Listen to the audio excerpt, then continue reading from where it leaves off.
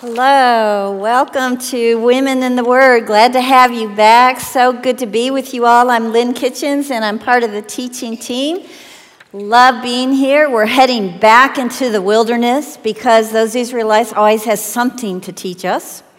And we can also learn some great things about God when we do that. And the passages we studied today made me think a lot about servanthood, and Israel gets some high marks in these chapters, and I'm excited about it because some things are going to go downhill from here. But anyway, I want us to talk about servanthood, and first the foundation of servanthood. And I was thinking, I bet you've never heard Bob Dylan quoted in a women's Bible study. I like this one song he sings, the one line in it, where he says, "You're going to have to serve somebody. It may be the devil, it may be the Lord, but you're going to have to serve somebody." And he's right. If we're not serving Christ, it means the world is our master, and we unknowingly are hurting the cause of Christ. Look on your verse sheet at the first two verses, Matthew and Galatians. Jesus said, "Whoever is not with me is against me. Whoever does not gather with me scatters." Galatians, Paul says, "For am I now seeking the approval of man or of God? Or am I trying to please man? If I were still trying to please man, I would not be a servant of Christ." And I think you would not be in this room today if you didn't know that, if you hadn't chosen to dedicate your life to be someone who follows Christ and you share the cause of Christ. So look at Colossians verse. "Whatever you do, work heartily as for the Lord and not for men, knowing that from the Lord you will receive the inheritance as your reward. You are serving the Lord Christ." Hopefully, all of us daily determined to approach what we do each day as servants of Christ. We're like the wave offering that Israel made to God. We are waving to God and saying, "Here, Lord, I'm yours. What will you have me do?" That's our wave offering. It may be small, it may be big, but every act of servanthood brings spiritual rewards with it, rewards like worship and purpose and joy. There's another song I like a line out of. This is a popular Christian song, and it has this line, "I will build my life upon your love. It is a firm foundation." And I think what that means is we build a life of servanthood based on the foundation of God's great love for us. It means we understand that a love as great as God's deserves and even demands a response from us in how we choose to live out our lives.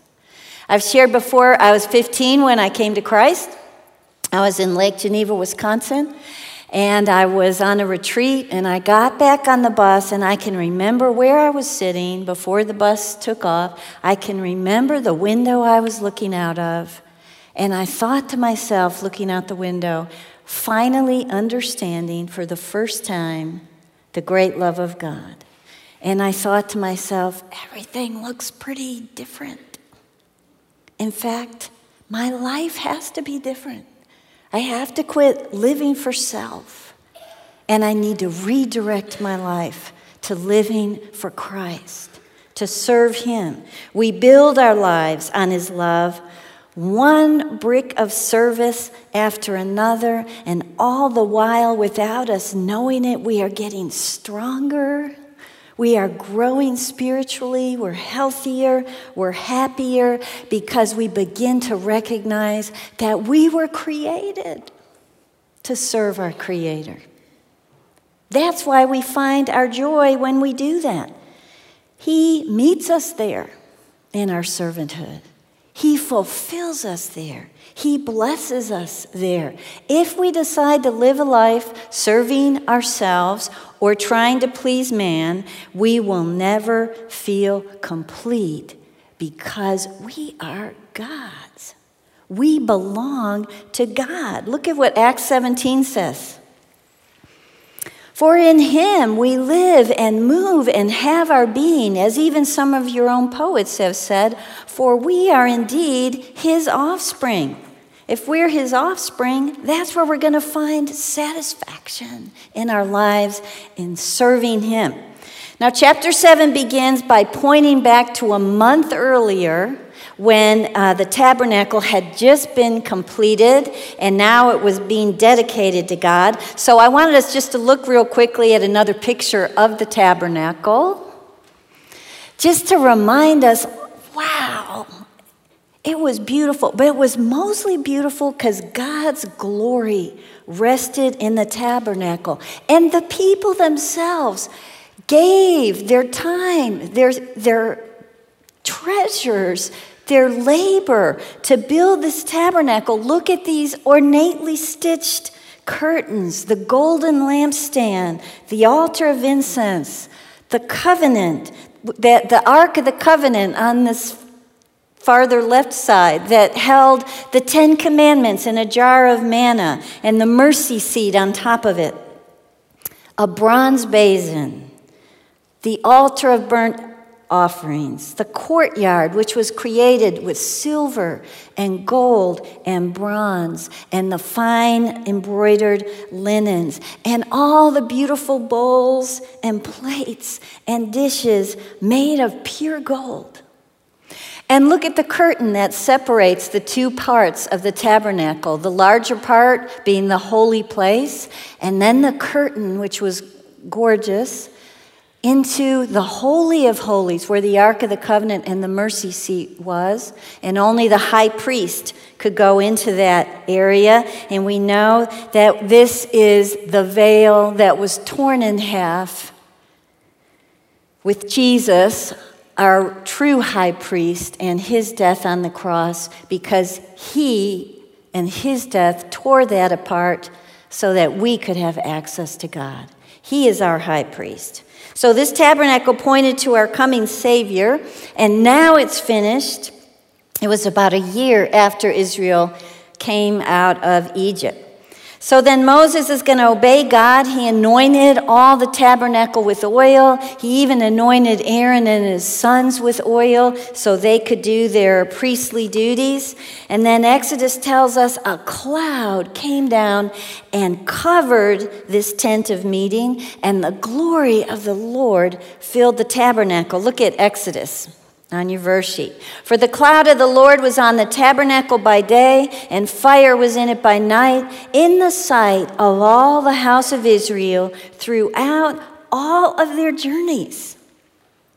Can you even imagine that? Can you imagine stepping out of your tent in the morning and you're going to stretch well and you look out and there's the presence of God right before you to see the glory of the Lord? Right before you. You're witnessing it. And we would like to think our faith would be stronger if we could see things like that. If we could see that God is right there with us. You know, I had lunch with a friend many years ago, and she was real excited about pursuing God through experiences, things she could touch and see. And she said to me, now I know that God is real. Now I know that God loves me, because she could see. But we're going to see that that doesn't always mean anything. Because look at what the Israelites saw every day, and yet they would turn away from the one true living God, seeing his presence every single day. Thomas didn't believe Jesus resurrected from the dead until he got his eyes on him face to face. And Jesus had some thoughts on that. In John 29, Jesus said to Thomas, have you believed now because you see me? How blessed are those who don't see me and yet will believe in me. That's called faith. Servanthood for Jesus is strengthened not by what we see, but by what we know. Our service is strengthened in the promises of God, our faith in that. How well would we serve God if our opinions of God changed every single day according to what our circumstances were? How well would we serve him? But if I believe what God has to say about himself in the Word, what he has to say about me in the Word, then I would move forward as his servant regardless of my experiences, regardless of my circumstances.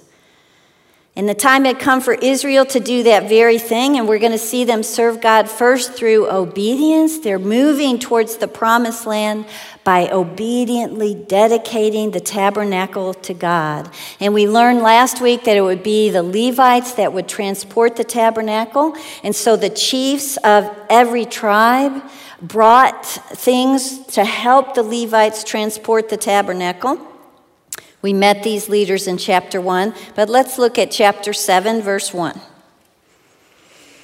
On the day when Moses had finished the setting up of the tabernacle and anointed and consecrated it with all its furnishings, and anointed and consecrated the altar with its utensils, the chiefs of Israel, the heads of the fathers' houses, who were the chiefs of the tribes, who were over those who were listed, approached and brought their offerings before the Lord, 6 wagons, 12 oxen, a wagon for every 2 of the chiefs, and each one for an ox. They brought them before the tabernacle. And the Lord said to Moses, "Accept these from them, that they may be used in the service of the tent of meeting, and give them to the Levites, to each man according to his service." So Moses took the wagons and the oxen and gave them to the Levites.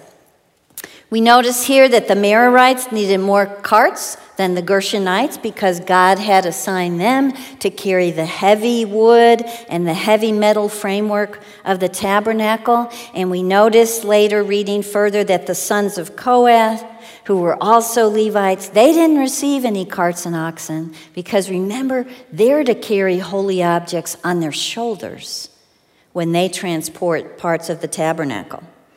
But the people had more to give, and a chief named Nahshon led the charge. Look at verse 10. And the chiefs offered offerings for the dedication of the altar on the day it was anointed, offered their offerings before the altar. And the Lord said to Moses, "They shall offer their offerings 1 chief each day for the dedication of the altar. He who offered his offering the first day was Nahshon, the son of Abinadab of the tribe of Judah, and his offering was 1 silver plate, whose weight was 130 shekels, 1 silver basin of 70 shekels, according to the shekel of the sanctuary, both of them full of fine flour mixed with oil for a grain offering.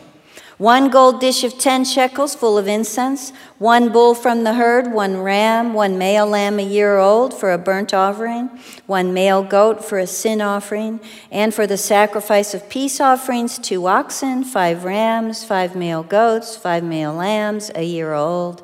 This was the offering of Nahshon, the son of Abinadab." Okay, so should we read every single one again through this whole chapter? I will not be able to say those names. 12 days in a row, just as God commanded, Israel obediently brought their offerings, the chief of the tribes, before the tabernacle. That silver plate today would cost about $600. The silver basin, about $300. The gold dish, between $4,000 and $5,000. These were expensive. These were extravagant. And the tabernacle became ready for ministry through the gifts of God's servants. And I read this and think, what in the world does this have to do with me today? Everything. It's our first truth to take home. When we use the gifts God's given us, ministry is accomplished in the church. Not only giving our tithes or offerings, which is important, but presenting our servants' hearts, having a servant's attitude, having servants' hands. And as each chief brought these generous gifts to God, he got that wonderful feeling of being used by God. Don't you all know what I'm talking about? When God uses you for something, you just think, wow, I can't believe it. It's so fun to serve God. That chief knew that there was something so much bigger than himself. And that's why he got to feel the joy of giving. You know, a lot of people will say, you've probably heard people say this, I love God, but I don't really need church. I can worship God apart from church. And I always say, yeah, that may be true, but the church needs you. You've been given gifts to build a church for the health of the church. So the church needs you here. We're all given these gifts. They're all equally important.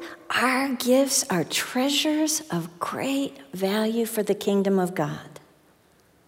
Look at 1 Peter 4:10. As each has received a gift, use it to serve one another as good stewards of God's varied grace. So what does it feel like when a whole body is obediently serving Christ like that? I just thought about the tribes and thought, what were they feeling when they would say to someone, today our tribe's taking the offering. Our tribe goes today. And then maybe they got together, friends got together and said, hey, did your Chief Eliezer take the offering yesterday? How'd that go? We go today. Yeah, Elishama's taking our offering. We're all taking the same things to the same God. Millions of people becoming one because of their service. Unity would be the result of serving. Unity leads to maturity. That's what God does with servanthood. So serving alongside others brings that unity and maturity to the body of Christ. Look at what Ephesians says.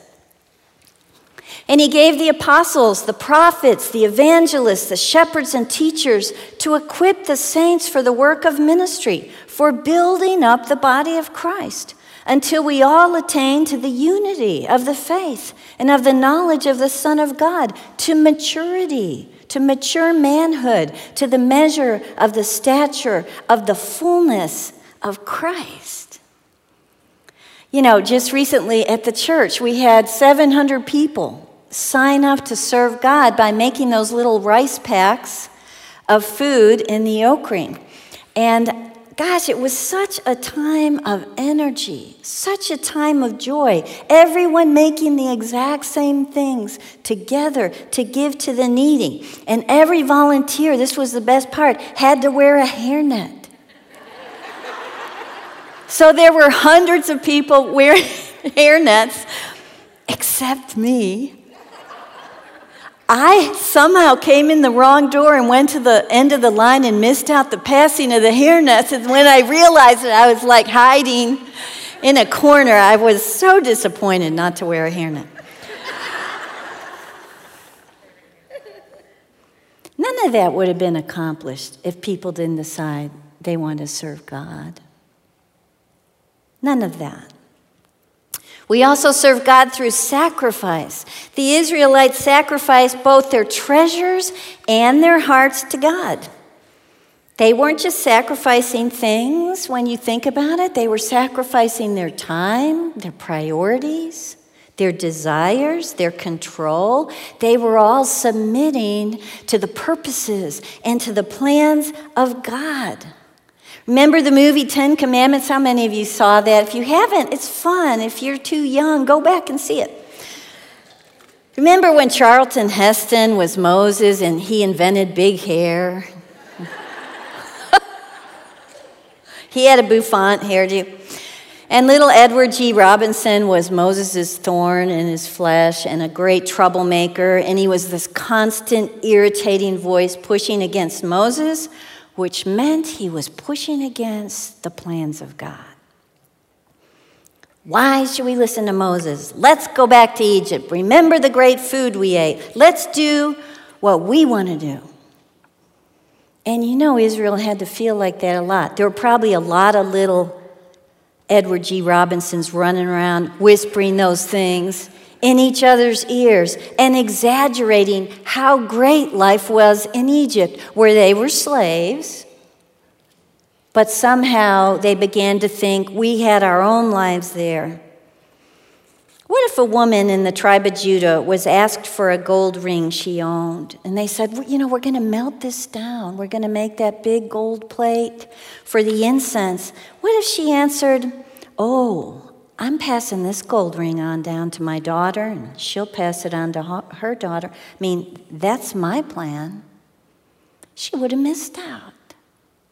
She would have missed out on the blessing of serving God through sacrifice. But that wasn't happening here. Instead, everybody was giving their gold, giving their silver, giving their goats, whatever they could. Israel's actions demonstrated that they had a willingness to align their will with the will of God. Servanthood means sacrifice. That's a truth for us to take home. You know, we begin our journey to the promised land by submitting to the plans of God as well. He has a land of promises waiting for us. It's called the abundant life. That's what's there for us. But we cannot find our way to that land if we're holding tightly to our own map, our own plans, our own program that we've created for our life. We are called to sacrifice our agenda for God's greater one. Look at Luke 9. And Jesus said to all, "Come after me, let him deny himself, take up his cross daily and follow me. For whoever would save his life will lose it. But whoever loses his life for my sake will save it." So we have to, at least I have to do this, redirect my life every day to consider what would be the desires of God today. Being willing to set aside a fun to-do list that I made, if that's what I need to do for God's plans. That is when we enter a land full of the promises of God. You know, a couple summers ago, Ted and our family got to be in Georgia at Sea Island. We were on a beach. And all at once, up comes a sorority of beautiful young girls, and they set up camp not too far away from us. And so we're watching these girls, you know, having fun. And out of the bushes and the sand dunes comes a drone. Where do you think the drone went? Did it go to my family?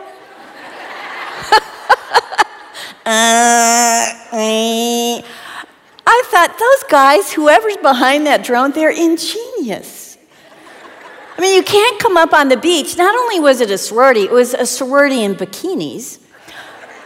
They couldn't go up and just goggle and stand there and stare at him, but the drone could do the job for him. That drone stayed there, I don't know, half the day, moving from person to person. They couldn't reach it. They couldn't get to it. If we had a drone hovering over Israel at this time, taking pictures of these offerings being brought to the tabernacle, each day we would be witnessing great things happening. Obedience in action. Sacrifice in action. People running, people walking, people pushing and pulling animals. We'd be hearing the animals. They'd be carrying treasures. We would be above looking from a drone and see the flash and shimmer of gold and silver. The people were moving sacrifices for God, and they were one. And seeing this from above, we would learn this is what God desires from the body of Christ. Wonderful treasures are created in God's kingdom through sacrificial servants. And that is called ministry. The treasure we bring is ministry. It's moving. It's bright. It's alive. Ministry happens when we're generous with our hands and with our hearts. I was thinking about this very room. Ministry happening right now as you're together and God's word is open. Did you know someone comes in every week and replaces as a volunteer all the pens and the cards, and other people volunteer and stand at those doors and greet, and someone else volunteers and makes a flower arrangement. Someone else volunteers and sits at the cameras so it can go out. Some other people volunteer and come and clean up because it kind of looks like a mess when Sunday's over. And then ministry happens because of their sacrifice.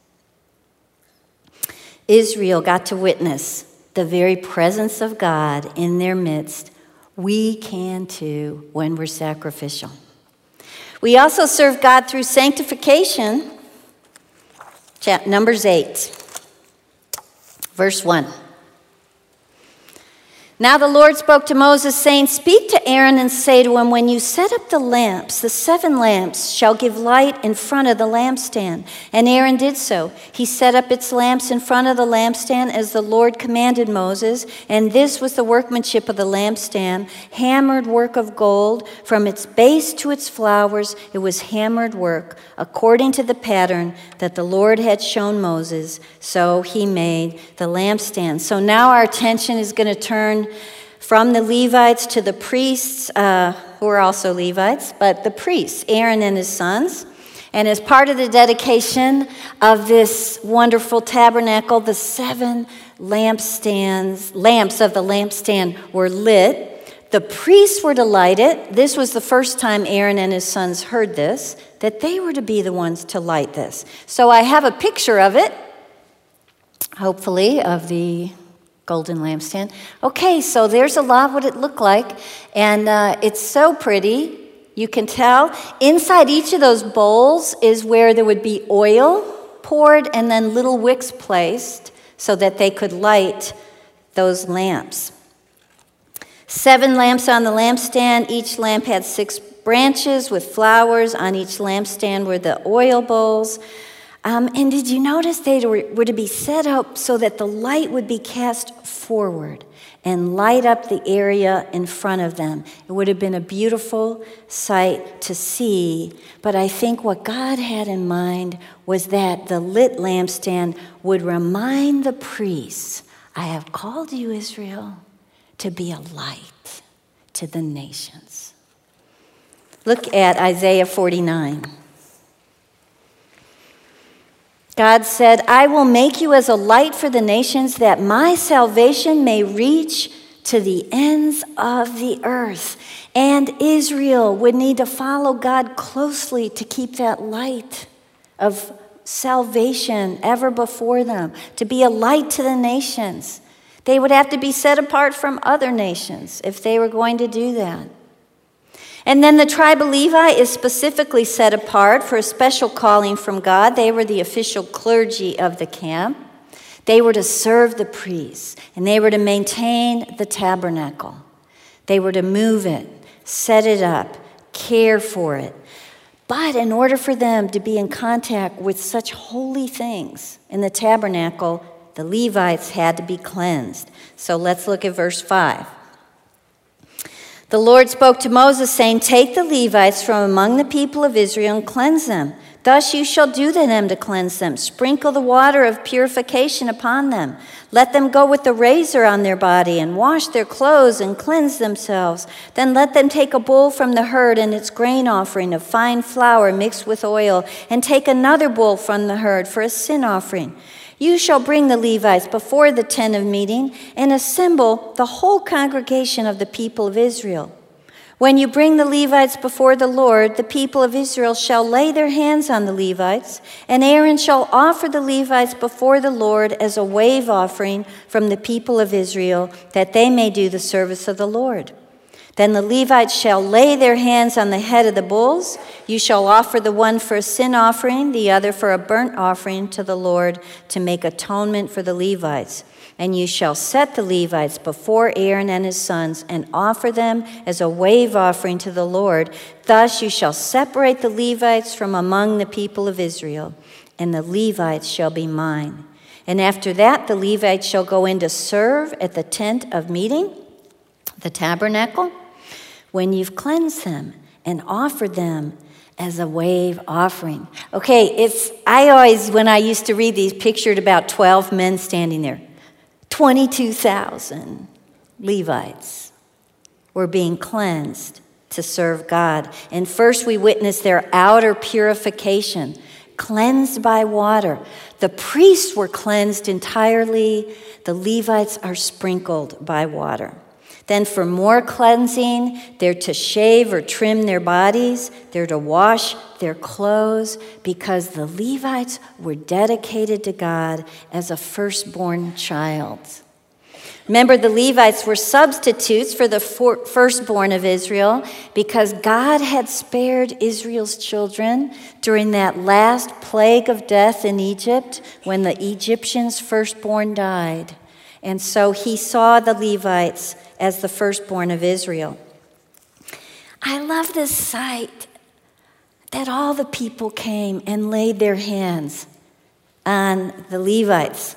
This was a sign that they were investing the Levites with their authority to represent them before the Lord in the work of the Lord. And Aaron would have stood tall in the middle of them and offered the Levites to the Lord as a wave offering for all the people, for them to do the service of the Lord. So we think, what is a wave offering? You know how when you want to give someone something, you're holding it out, you're doing this, you're pointing. That's really what a wave offering was. If they were offering a grain offering, they would kind of wave it before the Lord. Hey, this is yours.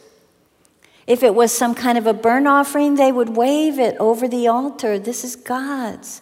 Now, I don't think they could lift 22,000 Levites and wave them before God, but I think they probably held their hands up around the Levites and said, they're yours. They're going to do your work and serve in your dwelling place, the tabernacle. That's a wave offering. Here, Lord, this is yours. Now it was time for inward cleansing, and so the Levites placed their hands on the heads of two bulls, which they were transferring the guilt of their sins on these sacrificial animals. Look at verse 20.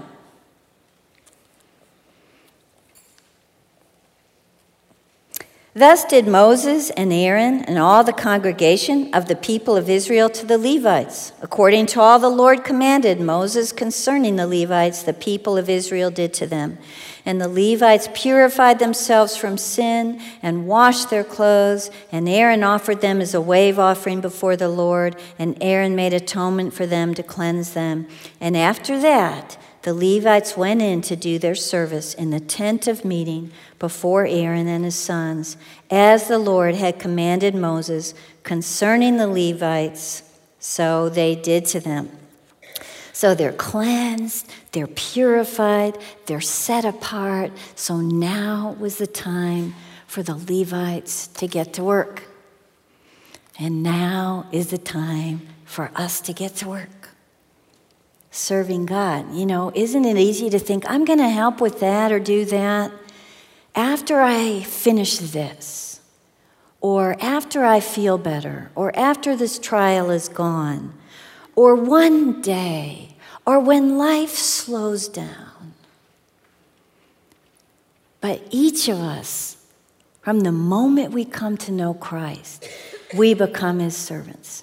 And he expects us to serve him in so many different ways, the little and the small, from that time on. Sanctification means we were set apart, we were cleansed, we were washed, we were made holy. And our cleansing doesn't happen by the sprinkling of water. Our cleansing happened, we were washed by the blood of Christ. Look at 1 Corinthians 6. It starts by saying, such were some of you. They were listing all the sinful things we do. But you were washed. You were sanctified. You were justified in the name of the Lord Jesus Christ and by the Spirit of our God. We are set apart and cleansed to be the light of Christ in a dark world. We are the lampstand in the tabernacle. We are the light on the hill. And our lights are supposed to go forward, shining out into the world so they can see it, so they can see God. He is the light of the world, and us behaving that way points people up to him. We are to inwardly and outwardly live out the gospel of Jesus Christ. I love this thought too. Our authority doesn't come just from people laying hands on us. Our authority comes from God. God's Spirit has set his hand upon us so we can get to work reflecting him. God's Spirit. And as we respond to this love and this power and this indwelling, we are an offering to him for our entire lives. We present ourselves as a sacrifice of servanthood, as the Levites did. Then we also serve God through prayer. At the completion of the tabernacle, God said, okay, he commanded that they would celebrate Passover. This took place the first month of the second year. So this is before the census we read about in chapter 1. This happened before that. I want to just briefly remind everyone, remember when Israel was still in Egypt, they were enslaved. God had sent all those plagues to Pharaoh and to the Egyptians so that they would let his people go. And the last plague would mean death for the firstborn in Egypt. But God instructed Israel, you get an unblemished lamb. You kill that lamb at twilight. And then you take that blood in a basin and get a hyssop branch. And you dip that branch in that blood and go outside to your front door. And you put some on one side of the doorpost and some blood on the other and some blood on the lintel at the top. And then you go in your house and you eat that lamb and you eat it quickly. That night, all the firstborn in the land of Egypt, including animals, they were judged by God and they all died. But the home that had blood on the doorway meant that death would pass over, which is where we get the word the Passover. And so Israel was to celebrate this Passover as a memorial day. And of course, we all know Jesus was the unblemished sacrificial Passover lamb. We can even see that when we recognize he shed his blood on the cross. One spot here, with the crown on his head. You know, it was definitely a picture of the sacrifice of Jesus Christ when you looked at the front door of the people of Israel. And because we've accepted him into our hearts, we have that blood on our hearts, and death will pass over us. We have an eternal life awaiting us with Jesus Christ our Savior. And we should never forget that grace in our life. And God doesn't want Israel to forget the grace he showed them that night as well. Look at chapter 9. And the Lord spoke to Moses in the wilderness of Sinai in the first month of the second year after they'd come out of the land of Egypt, saying, let the people of Israel keep the Passover at its appointed time. On the 14th day of this month at twilight, you shall keep it at its appointed time. According to all its statutes and all its rules, you shall keep it. So Moses told the people of Israel they should keep the Passover, and they kept it in the first month on the 14th day of the month at twilight in the wilderness of Sinai, according to all that the Lord commanded Moses. So the people of Israel did. And there were certain men who were unclean through touching a dead body, so they couldn't keep the Passover on that day. And they came before Moses and Aaron on that day. And those men said to him, we're unclean through touching a dead body. But why are we kept from bringing the Lord's offering at its appointed time among the people of Israel? And Moses said to them, wait, that I may hear what the Lord will command concerning you. Don't you love Moses' response here? You know, this big leader, he could have began to pontificate all his thoughts about what they should do. He could have got quiet because he was intimidated by this hard question. He could have made up an answer, asked somebody else. He wasn't complacent, though, about their plight. He goes to God expectantly. and confidently for the answer. He knows God will give it to him. A servant prays and is given wisdom and direction. These men were unclean according to their law because they had touched a dead body, but they wanted to participate in Passover. And when Moses prays to God about it, he gets so many more answers that he even knew to ask about. These are new instructions here that God's going to give Moses. They address the problem of everyone not participating. So first of all, he says, well, those who are ceremonially unclean or those who are on a journey during a Passover, they can wait a month and then they can take the Passover. Then God gives a command regarding those who are clean and who are in the camp but refuse to celebrate the Passover. He says they are to be excommunicated from Israel, and that probably meant their death, because they were not a part of God's people in their hearts. They were not a part of Israel in their hearts, and so they were not a part of God. They were refusing to bring the sacrifice of a lamb to God during the Passover. What about strangers and sojourners that maybe joined up with the nation of Israel? God said they were welcome to celebrate according to its statutes, and that would have meant their conversion to Israel's faith in God through circumcision. So Moses' prayer to God offered Moses great guidance on his journey to the promised land, and that is what God wants to do for us on our journey to the promised land. We have prayer. He wants to be our guide. He wants to give us direction. When we face obstacles on our faith journey, he's ready to be our loving guide. We just have to practice prayer. You know, it was so fun. Just a few days ago, I came back from a reunion in Springfield, Illinois. And every 2 years, 8 of my best friends from actually starting in elementary school, middle school, and high school, we get together every 2 years, and we've been doing it. This was our 20th year celebration. It's so awesome.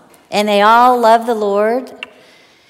And I was sitting at a table looking at my best friend, Nancy, who I first met 50 years ago.